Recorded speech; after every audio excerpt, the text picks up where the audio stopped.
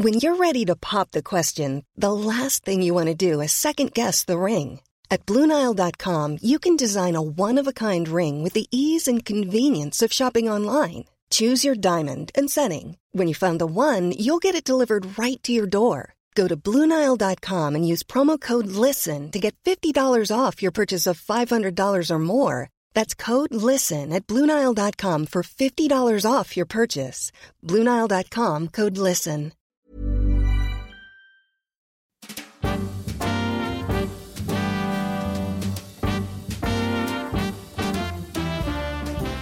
Hello, I'm Clive Anderson. Welcome to My Seven Wonders. In ancient times, the greatest monuments and superstructures, such as the Great Pyramid of Giza, the Colossus of Rhodes, or the fabulous Hanging Gardens of Babylon, were celebrated as wonders of the world, and like days of the week and deadly sins, there were always 7 of them. Later, more modern lists of wonders have included the Taj Mahal in India, or featured naturally occurring phenomena such as the Grand Canyon in America or the Great Barrier Reef off the coast of Australia. But what are the 7 wonders you would put on your personal list? That's the question I ask my guests in this podcast, and the guest I'm asking today is Greg Proops, who you might have got to know through Whose Line Is It Anyway? I know I did. In addition to his extensive work as an improviser, including on Whose Line in the British shows, presented by me, and the subsequent American series presented by Drew Carey and then Aisha Tyler, Greg travels around America and elsewhere, performing as a stand-up comedian, as well as acting and presenting TV shows. He also has a long-running podcast called The Smartest Man in the World. Well, Greg, Smartest Man in the World is a bold claim, but from the time I first met you, which I think is more than 30 years ago, you've always had an encyclopedic knowledge of books, movies, politics, American, British, European culture. Were you always the cleverest kid in your class at school? Well, to answer your question, I was always sent outside for answering first, so I suppose I was. I think the cleverest kid would have been more popular. Yeah, but you were the one who you were the one that knew stuff, and you read the book and could remember. I'm imagining you'd read a lot of novels and things and could work out it's not just a story. There was more to it than that. That's true. But I think you'll recall during school that the person who answered all the questions wasn't necessarily everyone's favorite. So there's that. But yes, I've made it work for myself. And thank you, Mr. A, for having me on your show. Oh, it's a pleasure. Always enjoy talking to you. I can imagine. It was often a bit of a challenge on Whose Line. You never let anything lie. So, but I think that added to the gaiety of this show. I think. Anyway, I'm sure Aisha is nicer to you than I ever was. Certainly better looking. Yes, certainly. She's way too good looking for the role that she has now taken from me. But a bit of background. I think you were born in Phoenix, Arizona, but you're basically a Californian, though. You've lived a long time in California. And Phoenix, Arizona isn't that far from California, I now realize. No, not so much. My parents moved because my dad was on the run for being a petty criminal. And so we ended up in California. I consider myself a Bay Area person, especially San Francisco. So because I lived there the longest. And also it's the town that scares America the most. So I'm very proud of that. Yes, you're on the cutting edge of new movements that other places. I believe you didn't, as a city, vote for Donald Trump, but I may be just guessing from bits and pieces. No. He went down in flames there, which is another thing I'm very proud of. Now, I was kind of expecting your wonders because of this. I know about your deep knowledge of all things cultural. I always thought the wonders might have included some plays of Shakespeare, the novels of Tolstoy, maybe a painting or two from the Renaissance. But there's quite a few surprises on your list, surprising me anyway. And you start with air conditioning. Now, why is that? I feel like of all the things that the modern world has provided, TikTok and all those kind of marvelous things that really enrich our lives intellectually, air conditioning must be the best one. I can't imagine when people talk about like, oh, would you like to go back to the past? No, I wouldn't like to go back to the past because it was hot and there was no ventilation. And having lived in London and been around the island a lot, there's those weird little circular fan things that are over bathroom vents that provide no circulation whatsoever. And then, of course, in the the summer you have to go to a cinema to find air conditioning in a lot of places in the UK. Yeah. It's all a bit of a surprise. It's all a bit of a surprise to us still, air conditioning, when we find a room that's cool in the summertime. But it's catching on. But presumably it's vital in your part of America, Arizona, and I know San Francisco isn't the hottest, but it is quite a hot state, isn't it? Well, I live in Hollywood now, or Lower California, and you have to have it here, and it just makes everything better. In the car, if in Phoenix in particular, it's 1,000 degrees. It's like the surface of Mercury during the summertime, and so you go from an air conditioning building, run across the car park, which is melting, and then get into your car, which is a superheated leather thing at that point, which you should be familiar with, and then then you cool off immediately by using all the Freon in the world. I'm very concerned, of course, about climate change, but one thing I don't care about is the use of all the Freon in the world to cool us with air conditioning. I think it's necessary. Well, I was going to raise climate change because I know you're socially aware, but if you're going to be lauding the fact that, in hot parts of the world, but particularly hot, rich parts of the world like America, you're extending the human range of where it can live, but only by using up fossil fuels and everything, because although it creates cold air conditioning, it does it by also creating heat for the rest of the world. So do you think this is going to last much longer, air conditioning, and maybe you'll have to retreat to living in Canada or New York? Well, at that point, I'm willing to just hire an ice block and sit on it a lot of the time, I think is how I'm going to cool off. Moving to Canada always sounds like an option for Americans. And then you go up there and stay for a couple of weeks and you're like, I don't know. They do have legalized marijuana, or recreational, or in my case, vocational. But after a while, the glitter of Canada rubs right off. I mean, I do love it up there, but I think it's a trade-off, destroying the rest of the world for my comfort, or, being socially conscious. And I don't know if I'm deep enough to make that decision. Well, I don't know. It sounds like the American way. Anyway, that's so air conditioning. I looked into a bit of the background of air conditioning. I think it was invented in its sort of form now in America, where I suppose it's vital. But we had a few stabs of it around the world, but it was largely just getting blocks of ice and carrying them somewhere and then wafting the air off it. And that was the best that people could manage until, I suppose, you had to have electricity more than anything else to get things going. I don't think there's much gas-driven air conditioning or steam. No, I find that in Scotland during the Edinburgh Festival, there's just a guy in the back of the room who goes, "Hey, you," and blows at you. Well, it is hot in Edinburgh in the festival time, isn't it? Because those crowded rooms. And I'm getting a feeling, if I'm getting into this particular wonder, because for the purposes of doing these podcasts, I sit at home in what is basically a stationary cupboard with a shut door. There's no air in here. And although it's a very cold day, it's now steaming hot already. So you've perhaps convinced me on the merits of air conditioning. And I suppose it stands for all the other things that we have in the modern world, like anaesthetic, that we don't want to go back in the past and find we had our teeth pulled out by a pair of pliers. Or as my parents used to do it, they would tie your tooth to a string and then put it in and then slam it, tie it to a doorknob and then slam the door. And I'm not kidding. Yeah, that. It works, but it's painful. But only for a moment. Oh my goodness. Mandarin's arrived. Look at the window. 12,000 BTUs of raw cooling power, huh? Yeah. Installed.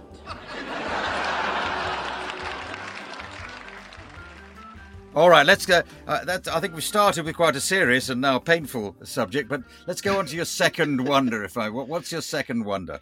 Paris, France. I think people, obviously, the English always have a thing against France because they've ever since the Channel got built, French people can sneak flavor and culture into England. But the hatred goes back much further than that. Certainly. You're still angry about the Battle of Crécy, I think. No, not that much. It's more the Norman conquest, I think. It goes back there. That's definitely a French victory. I believe he was William the Bastard to you guys, to them. Yeah. Well, Paris is just the most glorious place in the world. And I'm lucky enough to have done comedy there over the years at a comedy club that was in a terrarium on the Canal Saint Martin, which is a famous place. And it had glass walls. So when you'd finish the show, the whole place was sweating inside. But then also Jennifer hooked us up with my wife, Jennifer. Yes. Shakespeare and Company, which is a beautiful bookstore on the Seine across from Notre Dame. Yeah. And we do the podcast from there. And people say to me, what's your favorite place in the world to play? And I'll say Paris. And then Americans, because Americans are Americans, will go, well, how come Paris? And I'm like, because when you're done with the show, you're in Paris. Because when you play Cleveland and you're done with the show, Cleveland's lovely, but then you're in Cleveland. You know what I'm saying? It's not as lovely as Paris. Right? Although Lake Erie, when it's on fire, Americans will say to me, do the French people get your material? And it's like, I think you'll find people who don't speak English don't tend to come to English-speaking performances. And that the Parisians are quite intelligent and speak many languages and often speak awesome English. It's just, if you've seen it and you've been there, they just, for instance, conducted Josephine Baker. They just put Josephine Baker in the Pantheon. And they had a beautiful ceremony in Paris with President Macron and all these celebrities and Josephine Baker's family. And their aesthetic, they're just meticulous about how everything looks. When the Eiffel Tower had its anniversary, they had that giant disco and all the lights and everything. And I just don't think there's another place in the world that cares that much. They may not care about social justice and they may not care about a lot of things as much as we want them to, but for goodness sakes, the Parisians do elegance and awesomeness better than anyone. Plus, it's almost impossible to get a bad cup of coffee in Paris. And for those reasons, I adore it. And I take my wife there every year. And people go, why do you take your wife there every year? And I'm like, because I want her to love me. And it works. Right? You don't take your wife to Scunthorpe. And by the way, for my Scunthorpe people, I love you. I love you. Scunthorpe was your next choice for favorite city of the world. That's how the list goes, Clive. Yeah. Well, look, I agree with Paris. It's a very beautiful city, particularly central Paris. There's quite a lot of, as with all cities, when you go a bit further out, it's a bit grottier and it has plenty of social problems. But central Paris, of course, it retains a sort of unity to it. It was luckily not bombed during the war, which has happened to London and other cities. And of course, it has been laid out to be, a couple of times. Cardinal Richelieu laid it out, and then Haussmann laid it out again to make these fantastic boulevards, which I think were more to do with defending the place rather than making it beautiful. But it certainly works as an experience. Oh, no question. Like you say, Central Paris. Haussmann knocked down all of medieval Paris, and good for him. We don't miss it, and the boulevards are beautiful. And like you say, also they clean the streets every day, and they have mail 3 times a day. And once you get out, like you say, there's urban problems, but the fantasy of Central Paris, I think, persists. Even with the corporatization and everything, you'll still find a little place to have wine. All right, for instance, and I'll wrap this up. We were in Paris the year before the plague, and we went to a little boîte in Saint-Germain, and the man gave me my check afterward, and I said, there must be some terrible mistake. And he said, maybe you should contact Detective Harry Callahan. And I said, I'm coming back tomorrow night to sort this out. And he went, for you, the mystery is never over. So I think the people of Paris are amazing, and they're not rude. They have a sense of humor. It's like New York. You have to have game, otherwise they crush you. Yes. I think that's quite a good experience. Sometimes Parisian waiters can be a bit oh my God, I've had them snooty. spill water on me. Yeah. Yeah. But you've had enough good experiences, and I also, it's worth remembering, because you excite my interest. You've got to remember that Paris might have been destroyed, but for at least the legend goes that Hermann von Koltitz was ordered to destroy Paris on his way out, and he said, "No, I can't do that. That would be a dreadful thing to do." That's one version of what happened. So we have tip our hat to him that he didn't burn it all down at the end of the war. Right? That was the name I couldn't come up with. And as I recall, the German high command wrote him and said, "Is Paris burning?" And he was like, "I like it too much here." He had a flat through the whole war. He was enjoying himself. Yes, I think they did. But, when you're in, and we can salute him, but, when you're ordered to do something by one of the absolute worst people that's ever existed in the world, and you still don't do it, that takes special bravery. It's not just, oh, no, I didn't do what my teacher told me to do. That's, Anyway, okay, we can salute Paris, a very beautiful city and very handy for those of us who live in London. We can get to it quite easily, but it's quite a journey for you. And are you missing going to places like that at the moment, or have you resumed traveling the world? Not the world yet. We've been around the States, and we were just in Florida with, as you know, I'm in a group with Ryan Stiles, who you know quite well, and from Whose Line? and Jeff Davis, who you're friendly with. And well, we're back on the road. We haven't played for 18 months, so we're weepingly grateful to be paid again. And we just played Florida, which is a peninsula that's attached to the United States, and we got them to comply and wear masks and get vaccinated. So it's been really rewarding to get back on the road. As for coming to England, I suspect we'll be over next year. Well, I hope so. Yes, I hope so. And play with the comedy. Comedy Store, and we sometimes do those stage versions of Whose Line Is It Anyway? Perhaps I should ask you at this point, because I know too much about it, but I should stand back from it. What is it about improvisation that you enjoy so much? Like, you do stand-up comedy, you do all these other things, but this is a long time you've been. You have to think on your wits and perform in front of a live audience or TV camera as appropriate. It's not for everybody, but it's clearly for you and Ryan and the regulars who love doing it. It's just so much fun to make stuff up. First of all, we're lazy and we don't like to learn lines or prepare. And so it's the perfect opportunity to show off without having to do any of that. And the last time you and I did a live show together in 2019 at Edinburgh, I mean, how much fun did we have every night? We did an hour's worth of work, and it was you and me and McShane and Phil Jupitus and Steve Frost, and we even had Tony Slattery back sometimes. It was quite... Right? Yeah.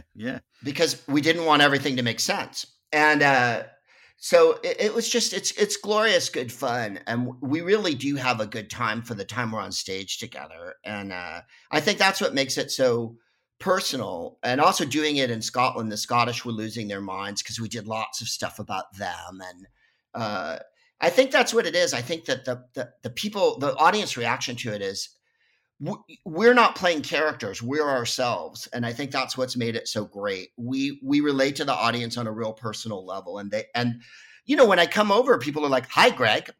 They're not like, "Oh, you played the Archduke or whatever in some TV series." So there's that. Also, you could be chased down and hunted for being yourself, but there you go. Oh.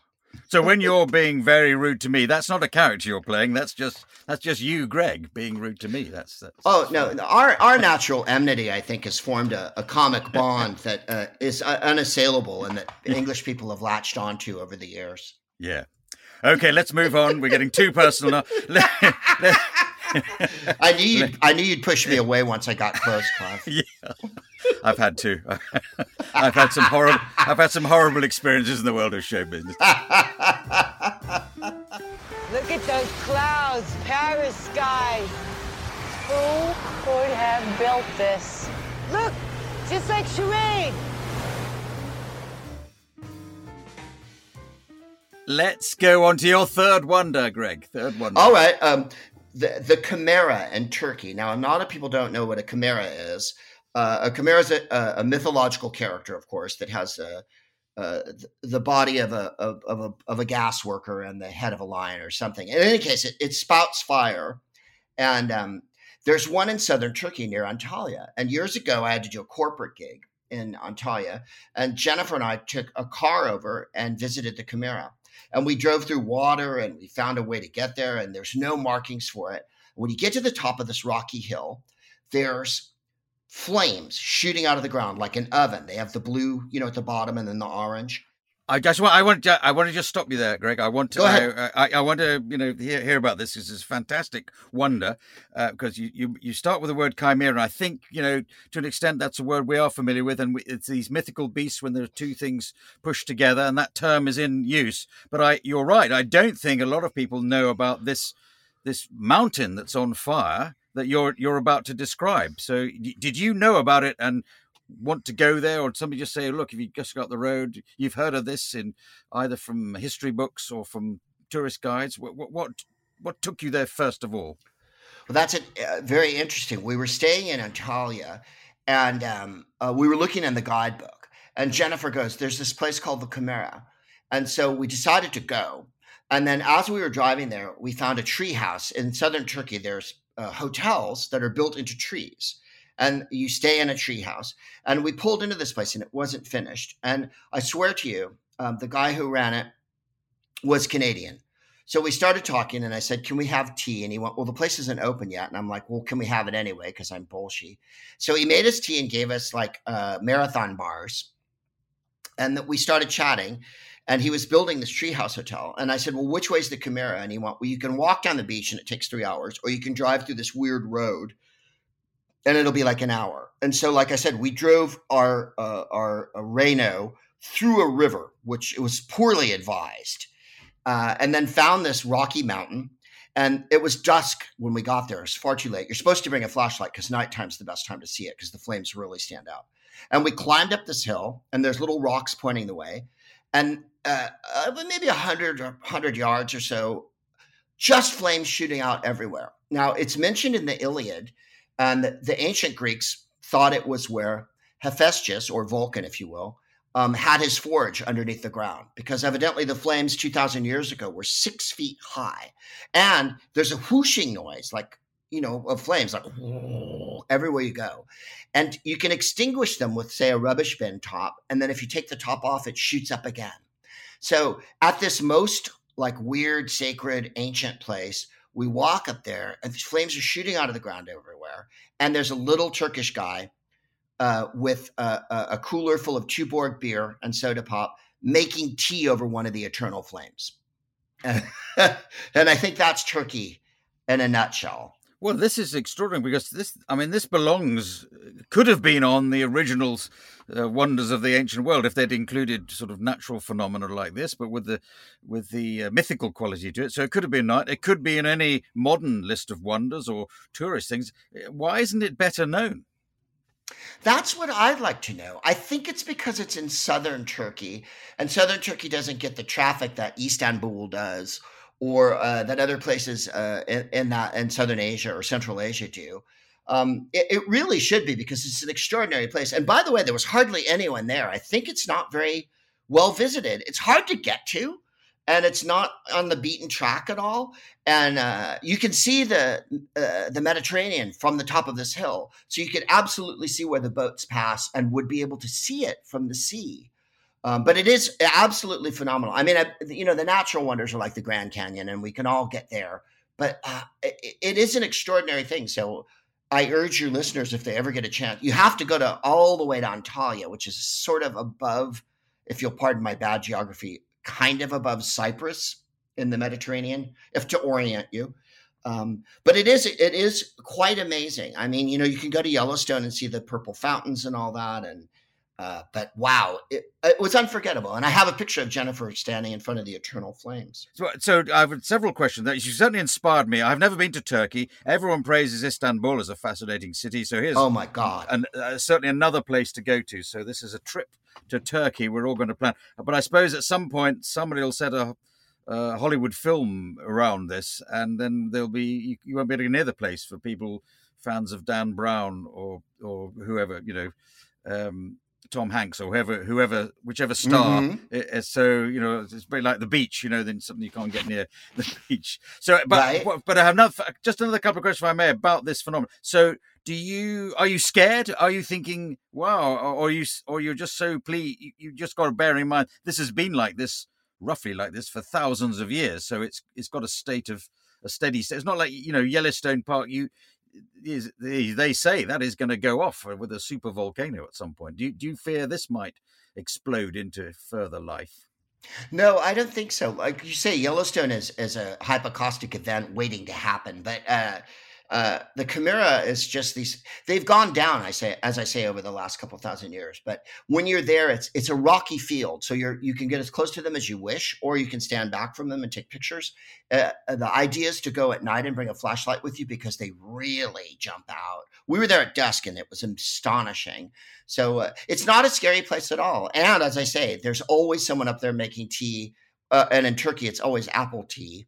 So you can have a glass of apple tea if you like, and a beer, and really get it on. So Turkey is so accommodating. It's such a beautiful place. You would really love it. And Istanbul is like 7 New Yorks. Yes, it's that busy, and it's Europe, and it's Asia, and it's Christian, it's Muslim. You can cross the bridge and go to both places at one day. Yeah. It's great.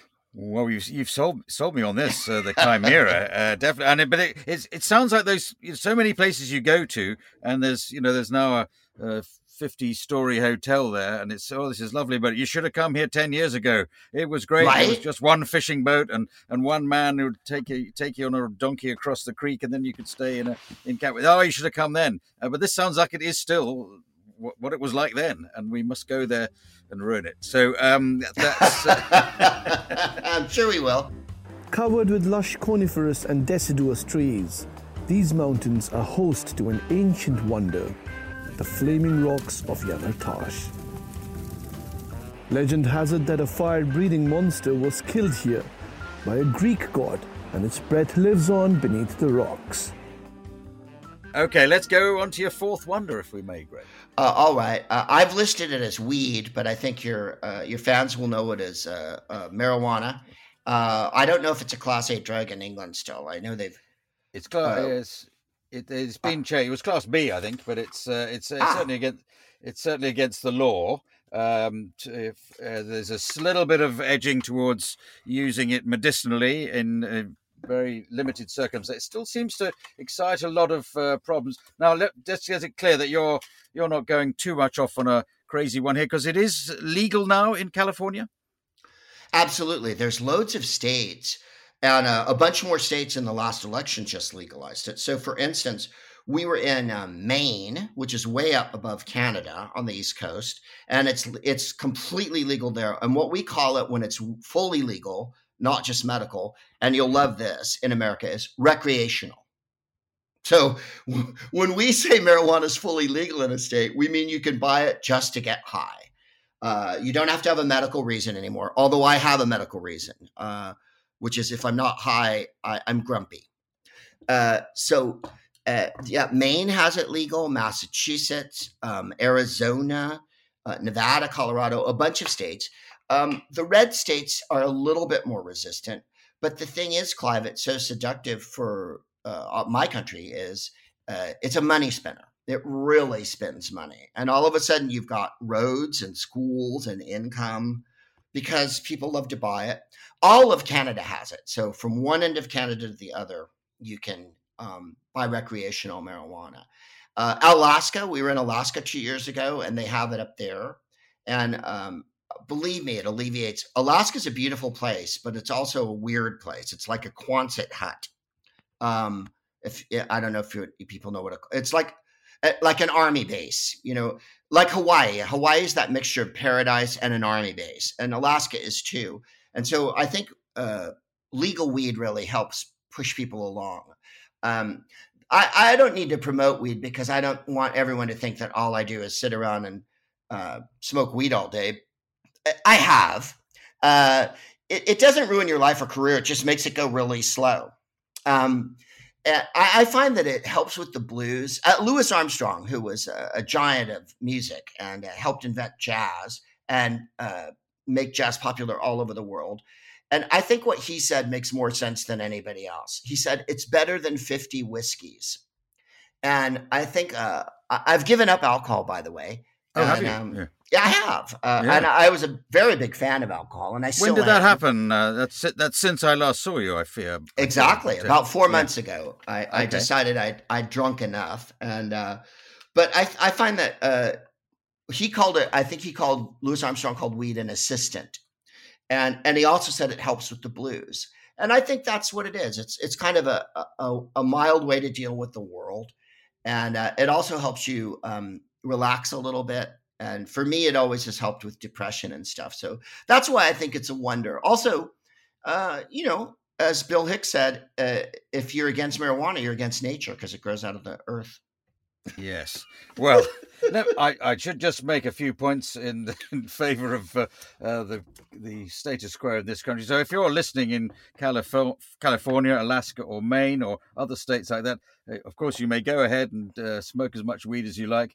Listening anywhere else, be aware that it's against the law and you could be sent to prison for up to 5 years for possessing and certainly dealing and trading in weed. But or more, very prudent. More.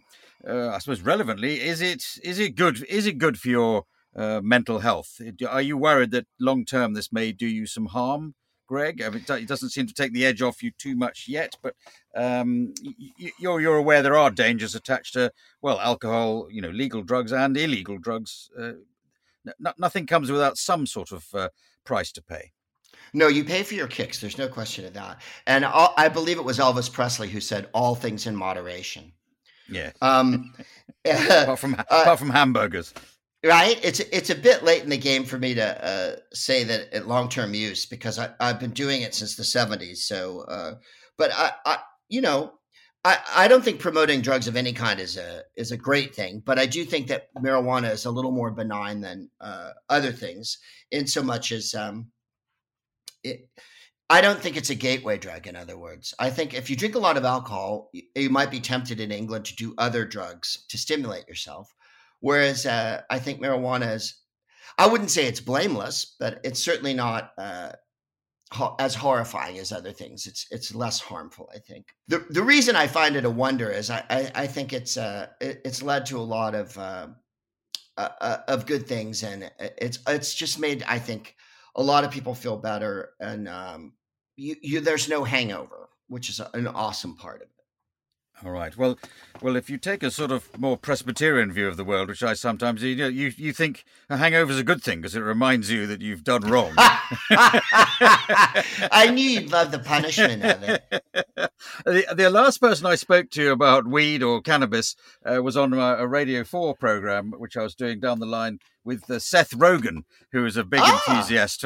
And yes. He said he was high, and he said he is always high. And he's just constant. And he also sells it now. He has a sort of business, a side hustle involved. So would you be tempted to go down that line, to be involved in, Greg's? I was just going to say, Seth has made a business out of it. I would actually. I don't think it's that bad. I mean, Tommy Chong has a line of weed, and a lot of celebrities here do. It's really a thing. No one's approached me on it, so I'm wondering if my market's somewhat limited. If you want to be a nasal, pedantic, bespectacled, myopic weed smoker, I guess you could jump on my train. Yeah. I suppose you'd have to go into cocaine and call it "Whose Line Is It Anyway?" and you'd be well away. But these high school boys and girls are having a hop at the local soda fountain. Innocently they dance, innocent of a new and deadly menace lurking behind closed doors. Marijuana, the burning weed with its roots in hell.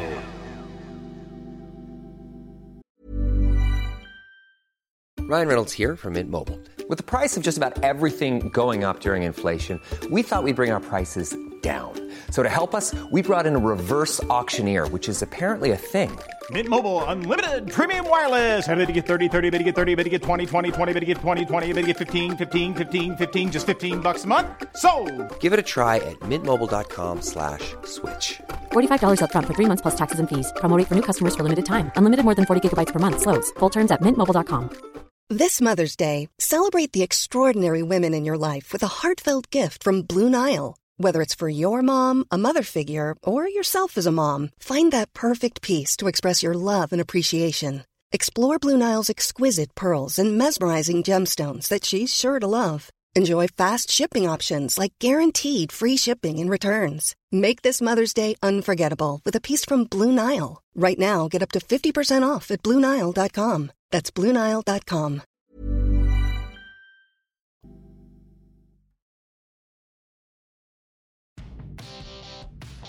Looking for your next podcast binge? Well, look no further. The Offensive is a football mockumentary that follows Premier League club Ashwood City as their money-grabbing owner and his board veer from one crisis to another. Sounds familiar. Well, things are reaching breaking point this January as Real Madrid come calling for Ashwood's star player. Oh, and Patrick's going to accept 180 million euros for Kevin. Wait, hang on, Woody, I'm just getting my dick out. Ah, fuck you and your dick. It's just getting my dick out, Woody. It's part of the negotiations. Woody, my dick. Patrick, these are the new work experience intake for the marketing team. Hi. Hiya. The Offensive, where the thick of it meets the Premier League. Subscribe now and enjoy more than 130 episodes. The Offensive is a Stack production and part of the Acast Creator Network.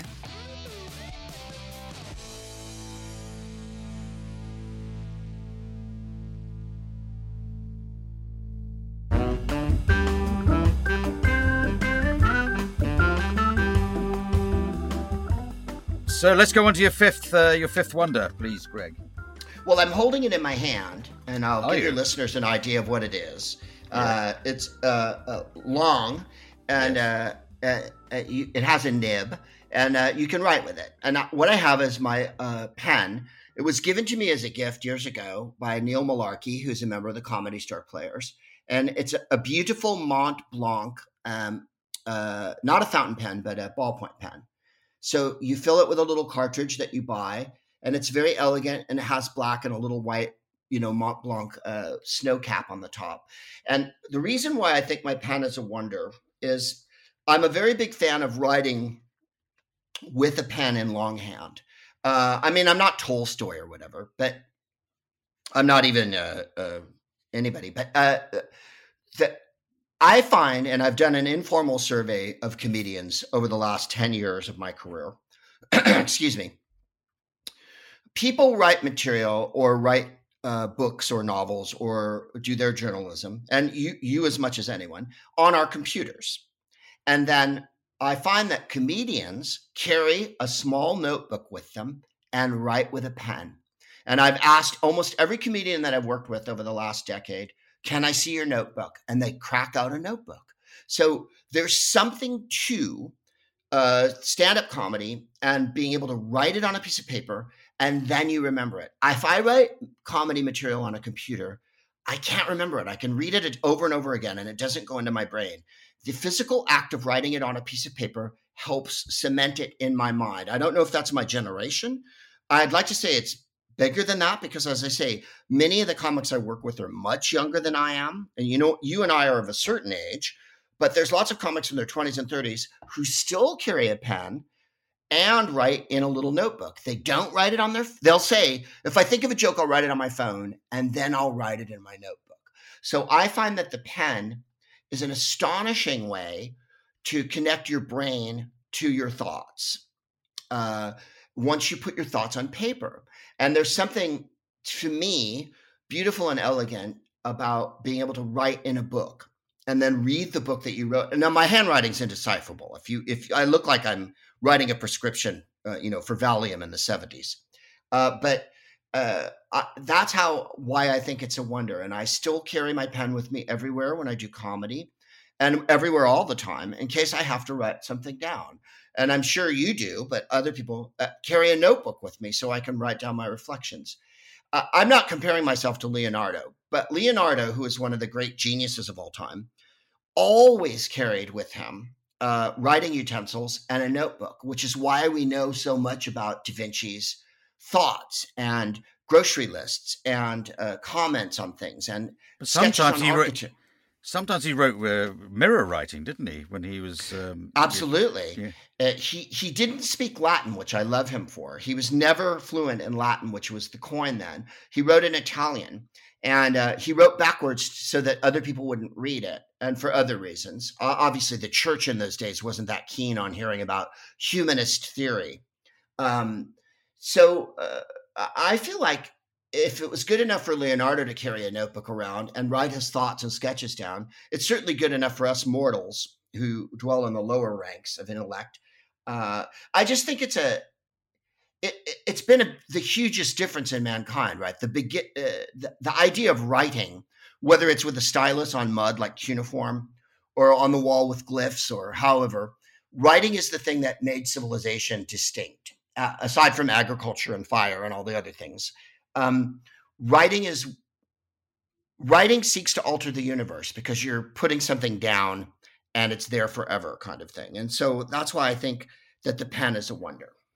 Well, I agree with that last point. I mean, history, it's often said history is written by the victors, but it's actually written by the literate, because if you don't write anything down, nobody knows much about what you're doing other than looking at your broken shards of beaker and burial sites. So it's this pen, this one particular pen that Neil gave you. Why? I mean, just looking at it from my perspective, how have you not lost it traveling the world? How has it not fallen out your pocket on an aeroplane or when backstage writing a joke down ready to go on? How have you managed to keep that pen for a long time? A very good question. I have lost it and I've had to replace it. And I've also broken it.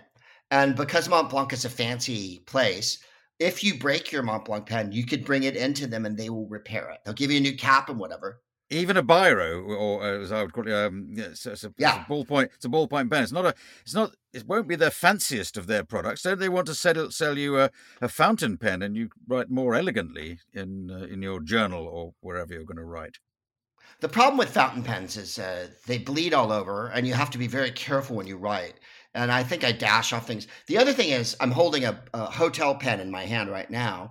I steal the pens from every hotel I go to, and I have bags of them because I'm always thinking about writing. All my comedy is written on hotel stationery and then thrown into a bag, and then I try to transfer it to my book. So I think the miracle of pens, and the cheap ones work just as well, is that you can write your thoughts down anywhere and then get in touch with them later. And for comedy, that's important. We're trying to write jokes and sort them out. And it's forever, basically comedy is making giant lists and memorizing them. You've written enough comedy in your time, and especially for other comics, to know that that's really how it goes. You write them a sheet of stuff out and they read it off and memorize it. Sure. Now, I think this is fascinating. It doesn't quite resonate with me all that much. As you say, your handwriting's bad. My handwriting is much worse. So I find it frustrating when I write myself a note that I have to really work hard to work out what I was saying or what I was writing. So I like the discipline of having to type things down. So not so much say with comedy, but I'm often interviewing people, and I like to type out, or word processor, computer out 6 things I'm going to ask them, and I don't look at them as notes when I get to them. The act of typing them round, that fixes it in my mind. The way you say writing with a pen does it with you, and unless I've gone through that process, I'm uncomfortable. I think, I know I've thought of 6 or 7 things to say, but unless I've written it down but typed it out in my case, because that orders my thought process is much better when I have to force myself to type it neatly. And I never manage to force myself to write neatly. I'm always just thinking and waggling my pen over the paper. So we should just pause here, because people, if they're not in your area, they can't necessarily see you doing stand-up, but they can listen to your podcast, The Smartest Man in the World. So how would you characterize it? That's I've listened to some of those, and but you comment on all sorts of things. Sometimes aiming at a joke, sometimes getting laughs, but giving, it's an opinionated thing. It's a halfway between stand-up comedy and a TED talk and a bit of improvisation. One I heard of yours recently, you were talking about Patti LaBelle and the Bluebells, and you went off into all sorts of mourning her, but also going off into all sorts of bands you'd seen, and you're comfortable just, I don't say it's just riffing, but you're just going to lots of different areas. No, it's true, Clive, and I feel like it's for me the wheelhouse for what I like to do, which is as we say in Yiddish, spiel, or in Spanish, discursa. You're talking about your experience or my experiences, one's experiences, and the things you do, and trying to make it funny and trying to bring a little poetry to it. You don't always have to work toward a joke doing a podcast, which is brilliant. But I think when we're at our best, we are being funny at the end of the stories. But also, we were talking about it earlier, the way the world is and how there's no underground anymore. Jennifer and I feel like it's important to curate the world for people. Like, say you were young and you didn't know who Patti LaBelle and the Bluebells were, or Nona Hendrix, or the members of the Bluebells, or LaBelle. You have to kind of sort it out for people and say, listen to this record, read about this, you know what I mean? And I think people really enjoy that, because your phone is just this gateway to a giant universe, but a lot of people are like confused over what they should be looking for. And so I don't try to promote new things that much, because I don't know that much about new things. But if you're going to ask me about soul music from the old days or going to rock and roll concerts from then, I'm more than happy to go on and on and on about it. And I think that's what the show's been about: history, feminism, music, politics, and whatnot, and my own special brand of lefty poison liberal politics from San Francisco, because that's what I'm bathed in, and I don't want to be something else. By the way, there's plenty of podcasts that talk about the male point of view, and I don't really like to promote that. I sort of like to expand that a little bit, that all men we don't need to separate the world into, oh my God, the genders are so different, you couldn't possibly understand them. And I think a lot of it's been Jennifer's influence, but we'll get to that. What kind of pen is that? This pen? Yeah. Oh, this is an astronaut pen. It writes upside down. They use this in space. Oh, wow, that's the astronaut pen. I heard about that. Where did you get it? Oh, it was a gift. A lot of times I write in bed, and I have to turn and lean on my elbow to make the pen work. Take the pen. Oh, no. Go ahead. I couldn't. Come on, take the pen. I can't take it. Do me a personal favor. No, I'm not take comfortable. The pen. I cannot take it. Take the pen. Are you sure? I'm positive. Take the pen. What were we talking about? We're talking about your pen. So what is your sixth wonder, Greg? My sixth wonder is black and white movies. I don't think the past was better than it is now, but I find that Jennifer and I have a film club called the Greg Proops Film Club, and we don't really show any contemporary movies. Contemporary meaning like we'll show movies from the last 20 or 30 years, but nothing like today. I don't feel the need to promote, the Marvel universe of superheroes. That certainly gets enough play on its own. And I think that there's a poetry and mood to black and white movies. You'll hear people say sometimes, I hate black and white movies because they're not real. And for me, the artifice is the point. I love how not real they are. And some of the best genres, for instance, the old Universal horror movies with Bela Lugosi and Boris Karloff, or the old black and white film noir movies with Robert Mitchum and Dick Powell and Jane Greer and Jane Russell and all that. There's a romance to it. And also, shooting in black and white is an utterly different experience than shooting in color. You can use the light and shading to make a point. I think anyone would say that Fritz Lang or Jacques Tourneur or something, using the absence of light and making the screen all black and pointing out different points of light is a whole nother way of watching cinema. And it's very exciting to me. Like, I was on the plane yesterday and they had Casablanca, of all things, available on the plane. And I've only watched it 5,000 times. Yeah. You can't not watch it when on the plane, can you? It's just you right? It's just one of those movies you want to watch on a plane journey, I find. Well, that's the thing. For people who haven't seen Casablanca, it's not just a cornball old movie. It's really an anti-fascist diatribe. Everyone who's in the movie was an anti-fascist hero, literally, including the guy who's the croupier. He escaped from the Nazis. And, of course, Conrad Veidt, who plays the Nazi, escaped from the Nazis. And but there's this shot of Ingrid Bergman when she asks Sam to play As Time Goes By. And then he plays it. And then Bogart storms into the bar and he can't believe Sam's playing it. And then a shot that I'd never noticed in the 5,000 times I've watched it, it cuts back to her and it's a black and white shot of her head turn. And Ingrid Bergman is beyond gorgeous, just an ephemeral, shimmering beauty. And her eyes are full of tears because after listening to As Time Goes By for just 30 seconds, she's crying about what their love affair was in Paris. And it's a shot, a reverse shot. First it shows him angry, then it cuts back to her. And I thought, this wasn't be the same in color. There's the unreality and the dreamlike quality, I think, that black and white bring is what I'm there for. It's, to me, endlessly exciting. Like, we showed a Jacques Tati film at the film club, and 150 people showed up on a Tuesday night in Los Angeles. And Los Angeles is not a Pollyanna kind of, hey, good times place. It's a very cynical, you know, we deal in reality here. And reality means I'm going to kill you to steal your idea. And 150 people showed up to watch a movie that's 60 years old. That's basically a silent film about a goofball in France. If you know Jacques Tati's comedies, they're all slapstick. And the place was howling. And I think that's the magic and power of it. Well, I was just wondering when you said black and white movies, because that could be. Well, first of all, my first thought was an unkind one, which is I think aren't you sort of colorblind, Greg? So aren't all films black and white? I'm deaf. I have glaucoma, and I'm kind of color. Like, I have to ask my wife, is this suit blue or is it black? So I don't wear black pants with blue coat like our former, the former guy, as we call him. So all movies are black and white movies to you. So I can see color.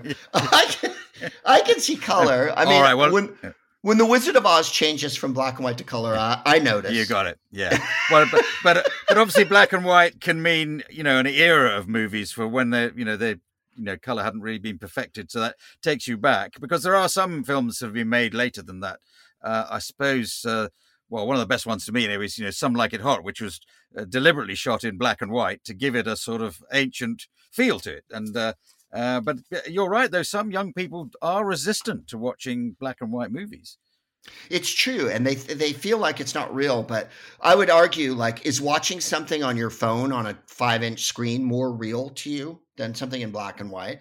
And I'm glad you brought up Some Like It Hot, because Wilder went out of his way. They could have shot the movie in color because it was made in 1950.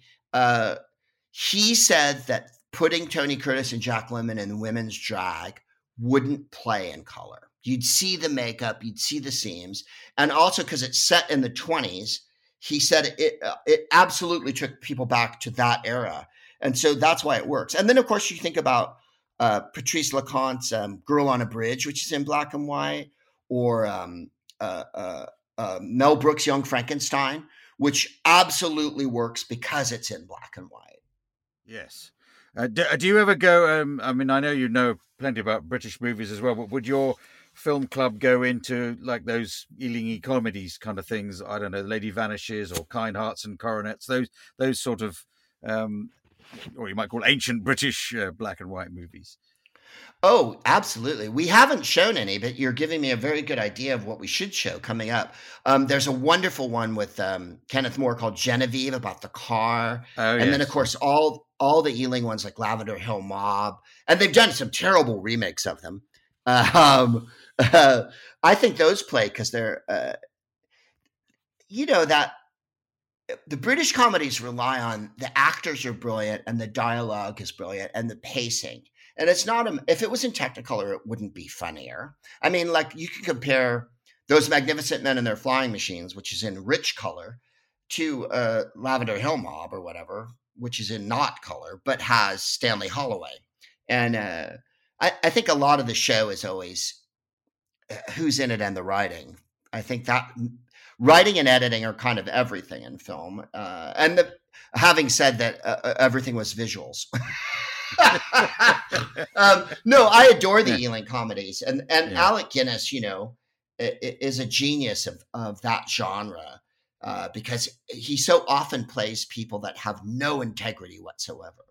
Yes. Well, he's not too bad in Kind Hearts and Coronets. It's Dennis Price who has no integrity. Alec Guinness just gets. Make sure you get the American print of Kind Heart and Coronets if you're going to play it, because.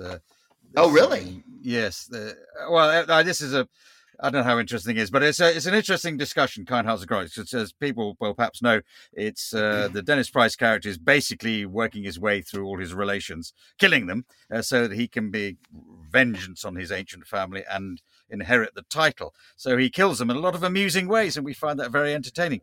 But when it first came out, there's a subplot which caused some difficulty in America because he's having an affair with the girl who rejected him when he was poor and unimportant. So that was regarded as a bit not poor. We didn't worry about it here.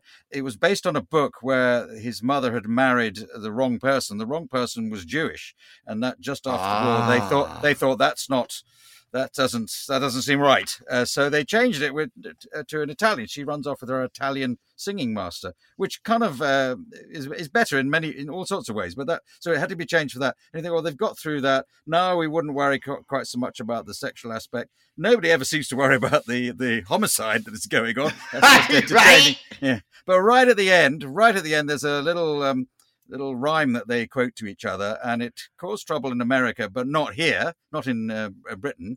It's the one that begins eeny, meeny, miny, mo, and it's nothing to do with the story other than because he's in a quandary of what he's going to do to get himself out of prison. And so in America, they changed it. But I've seen it in broadcast in Britain, and they stick with the original version. They could easily take it out because you don't see the person using the words, so they could easily remove it. And I'm not one for bowdlerizing all things from the past, but it's going to cut. It's going to cause grief in the modern world, and it doesn't need to. But it's interesting how many different things cause offence over the years on what is a cheery comedy, really. But it depends on what you're more worried about at any given time. So that's just my tip for.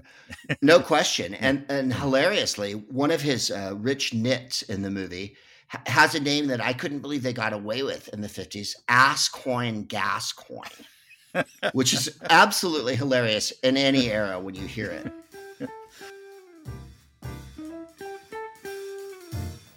It seemed appropriate that he who had lived amidst the cannon's roar should die explosively. I therefore concealed in a pot of caviar a simple but powerful homemade bomb. And through the post, I sent the caviar to the general. Used to get a lot of this stuff in the Crimea. One thing the Ruskies do really well.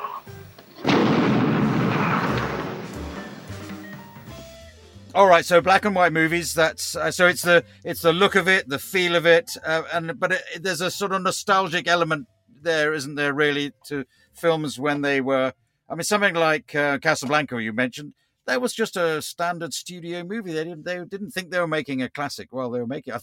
I think they were writing the ending while they were filming it. They didn't know whether they're going to go off together or leave each other behind. It was that sort of, and they discovered they'd made something that's still shown on planes, whatever it is, 50, 60 years later. We've come, we've taken our time to get there, but we want to your seventh and final wonder, if you would, Greg. I would adore to, Clive. And as you said, you thought I might have picked Caravaggio or the Bhagavad Gita or the Ganges or something, but I've picked Marriage. And the reason why I think Marriage is a wonder is it forces a unity of existence. It forces you to give up yourself and become part of a larger thing, which is a couple. And in my experience, and I'm lucky, and I know you've been married a long time, it's changed my life for the better. I don't know that I would have been able to do anything that I've been able to do over the last million years if I hadn't married someone as formidable and intelligent and funny as my wife. Now, I grant you she's gorgeous. I'm not that deep. But she's put me on the straight and narrow. She's made me think about what I'm doing. Like a couple years ago, I hadn't made an album in a while. And she goes, why don't you make an album? And I actually said to her, and this is what a marriage is like. I said, I haven't written any new material. And she went, well, then why don't you write some? And this is the kind of reminders that men need to get off their butt and be a better person. And she's taught me everything about feminism, history, looking at the world from a different point of view. And that's why I think marriage is so valuable. If you can find the right person, it can change you to be a better person and maybe make you aspire to do something different with your life than you would have done. I think I would have been a petty criminal drug addict if I hadn't gotten married. No, but you've been married to Jennifer so long that I think you've always been married to, or virtually always married to, since I've known you. And she's always been a very serene presence. That's the thing that strikes me about her, that it makes her, let's say, a sort of a contrast to, a hyperactive improvising comedian. So I can see how that might work. But that is the trouble with, putting marriage as a wonder of the world. When people ask me, how, what's the secret of a long marriage? And you touched on it there. You must pick the right person, or the right person must pick you. You must get married to the right person. Otherwise, it's a difficult thing to maintain. But you found the right person. Well, it's difficult even with the right person, obviously. There's always fights and there's always disagreements. And a friend of mine yesterday, who Jeff Davis, we were in Florida, and it was early in the morning. And he's never been married. And he said to me, well, how do you do it? And I'm like, don't be right all the time. It's super important to relinquish. I mean, you and I are two people who are certain we're right all the time. And so in order to get along with other people in the world, you have to give that up. And in order to get along in a marriage, you have to admit that you're not always right, and let other people be right, and let other things, as they so brilliantly say in All About Eve, that screenplay by Mankiewicz. What is Eve's boyfriend's? Margot Channing's boyfriend Bill says to her, "You have faults, and I've tried not to let them be too important." You really have to let other people be who they are. And marriage is difficult for a lot of people. What is it? Half of the men in divorce or whatever, something like that. But and I still maintain that it's a fantastic institution, and not just a heterosexual institution. It's a fantastic institution for everybody. If you can make the effort and give yourself up to the force of will of being part of a couple, then untold things are available to you, because you'll be able to see things about yourself that you couldn't see, and you'll be able to learn things from another person that you didn't know you could learn. And also the shared experience of having someone that you're intimate with, that you trust. I think that if you can trust the person you're married to, then you have something that most people in the world don't have, which is someone that you trust. And I know that's not as funny as it might be, but I mean, there's a reason why marriage was invented, and it's not just so that women could be chattel. And that's why I think it's a wonder, or it has been for me. When I look at a lot of couples that are so impressive, couples that ride together, couples that create together, and they're still around. I mean, my goodness, we live in a world with Jay-Z and Beyonce, and Joe Biden and his wife, Jill. I mean, there's lots of people to look up to who have wonderful marriages where it seems like they're both getting a lot out of it. And that's why I still subscribe to it. On your podcast, Jennifer is there as a presence, sort of guiding you and prompting you occasionally. So are you doing more and more sort of work together, creating the comedy together, or was that just her being a supportive wife at that point? No. The whole point, when I first started it, I did it all on my own. And then we started doing it together on the mic, or putting her live in the show. And then, of course, once we were contained in the containment for the last year and a half, we just decided to just do the show together. So it's been a learning process for me, because I've had to be tolerant and let her talk, and then not think that I'm right all the time. So I've had to learn a lot, and I think it's added a lot to the show. I think people have really appreciated, obviously, hearing her finally after 10 years, and then getting an idea of just how funny and impressive and what a voluminous knowledge she has of music, art, history, feminism, and all that. And the show's always been kind of her baby. And I have been proud to sort of put her message forward. And I think it's made me a better person. And it also keeps us, for lack of a better way of putting it, from being a show about male supplements and men and all that thing that so many podcasts are about. And I think that's the tedious part of podcasting, is that those are the podcasters who get all the play. So Greg, are you saying that this is a what if, but if you hadn't met Jennifer, you maybe just as a joke, you said, oh, well, she taught you about everything from this and that to feminism. You might not have gone down those thought processes without her, or was that something you'd have got to anyway? Do you think? I don't think so. I think it was pivotal in my life, and that's why I find it to be a wonder. I don't think I would have been the anywhere near able to do anything that I've been. I mean, not that I've had so many vast accomplishments, but I have been able to be a comic for over 30 years, and that in itself in the world is something. And be in a relationship, a committed relationship for all that time. And so, yes, I agree. Yes, what you said is absolutely true. When we're together, we spend a lot of time together, and when we're not together, there's a lot of time we're not together. So maybe that's the key. that way she doesn't get sick of me and want to kill me all the time.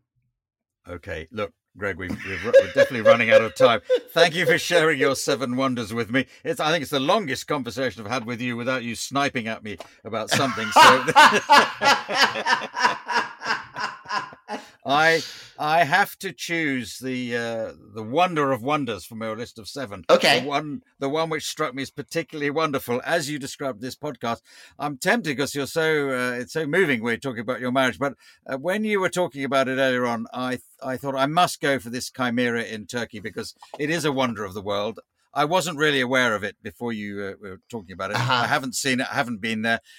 Subject to the various pandemics that may be flying around the world, I will make it my business to make an effort to go and see it and to do a whole trip to Turkey as a result of what you've said about it. So that makes it your wonder of wonders. So thank you very much for drawing that and all your other wonders to my attention. I'm super chuffed that I could hip you to something you didn't know about. Yeah, no, it's good. Don't start sniping now. So I'm not. Thank you very much, Greg Proops. Hope to see you again soon. Big love, Clive. My 7 Wonders with Clive Anderson is a Stack production in association with Alaska TV and powered by the Acast Creator Network.